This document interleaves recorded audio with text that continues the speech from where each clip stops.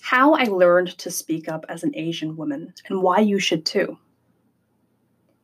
The quiet, submissive Japanese businesswoman.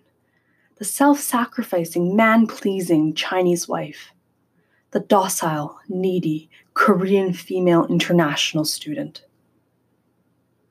Whenever I hear these stereotypes, I first cringe in disgust, knowing that these are some people's fantasies. Then a wave of anger hits me like a ton of bricks, mad about the misperception media has played in creating them. I am an Asian woman, but I am not those Asian women. I am a feminist who voices her opinions. I am a strong and independent Asian woman. I am a thought leader. I am educated. I am empowered. I am a mother who fights for her rights. I believe all women would have the same reactions to these stereotypes. I live and work in an environment where sexist remarks are taken seriously and consequences are put to action. I grew up after we had burnt the bras, during a time where women will link arms whenever we are discriminated. In healthcare, the industry I've worked in for over a decade, female executives are a dime dozen. Learning to speak up in my professional life. Over 6 years ago, I started working at my current job, and I was responsible for promoting a culture of patient safety, specifically encouraging frontline paramedics to report near misses and safety incidences.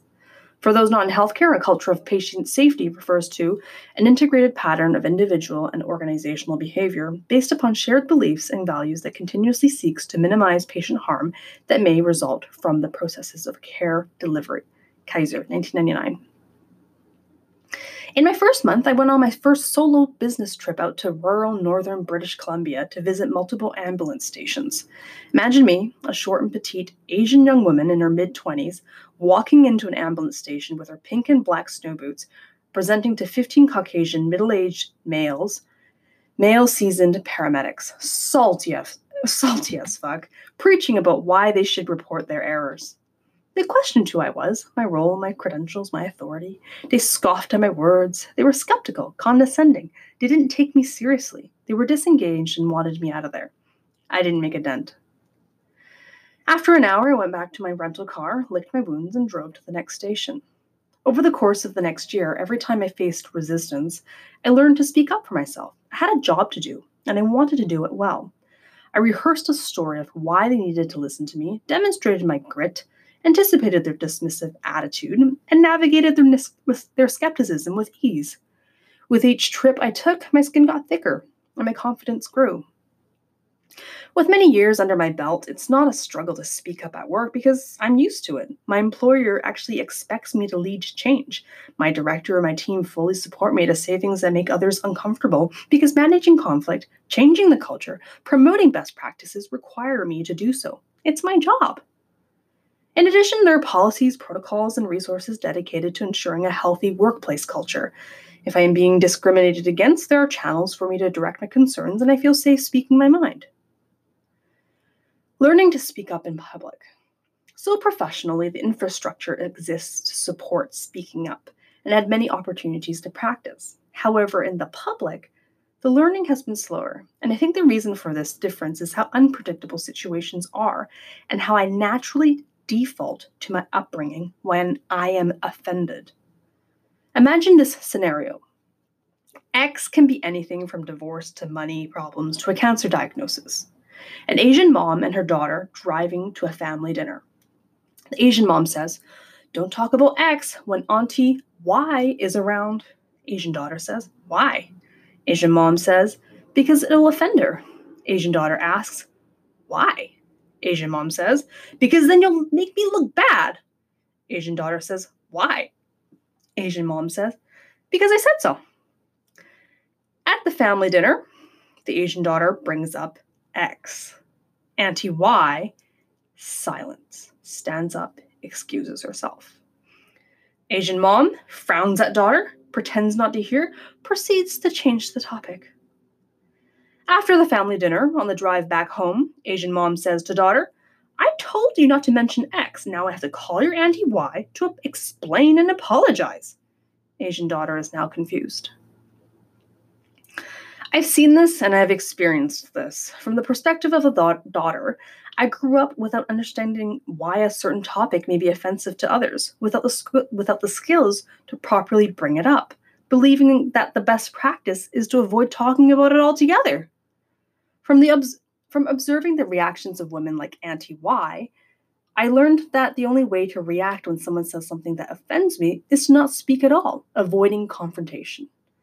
From witnessing women like the Asian mom in this situation, I was taught to warn others about sensitive topics as to prevent conflict, protecting the peace and saving face at all costs. These moments shaped me very subtly, like a frog that slowly gets boiled alive. Except as the frog, I became aware of the heat when I started transferring my professional experiences into situations outside of work. How did that journey begin? I break it down into 3 stages. 1, replace silence with anything. 2, ask questions. And 3, have a respectful conversation. Replace silence with anything. Story time. 'Twas a dark and stormy night. My male friend is driving us to KFC. We turn left at the light, about to drive into the parkade, when we get rear-ended by a truck. I guess someone had a really bad fried chicken fix.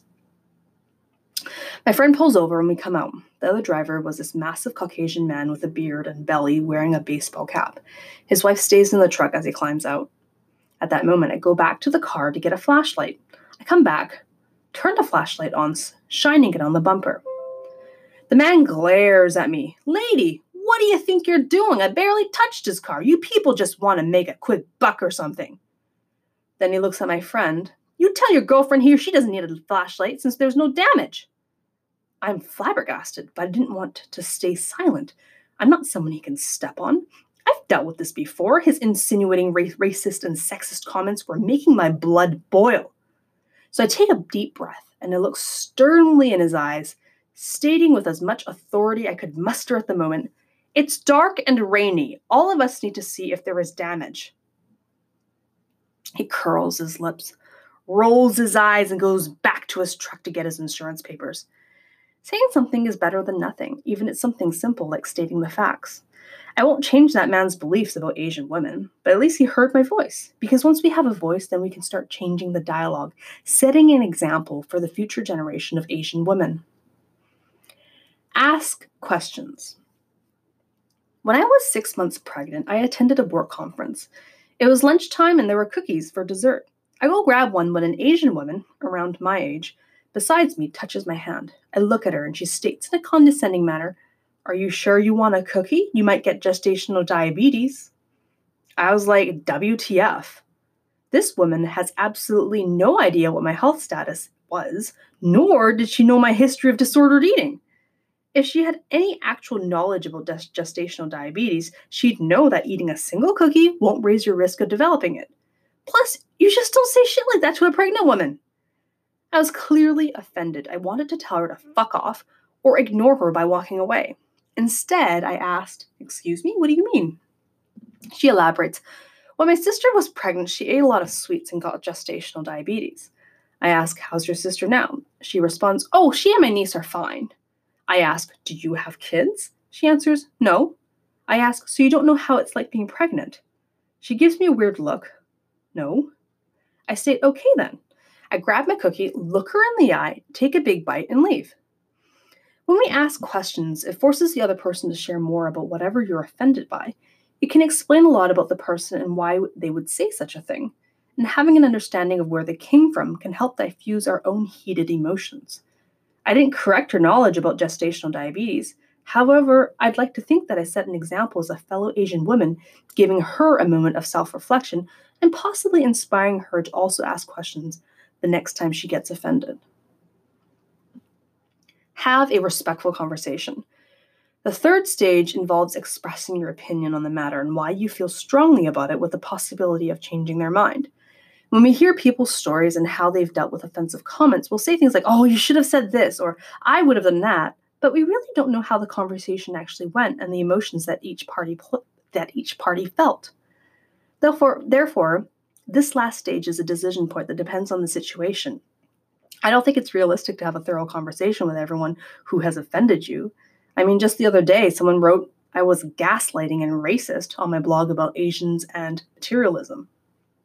I decided not to engage because there was no merit in responding. However, someone like a parent making a negative comment about my daughter, I'm going to want to have a respectful conversation with them.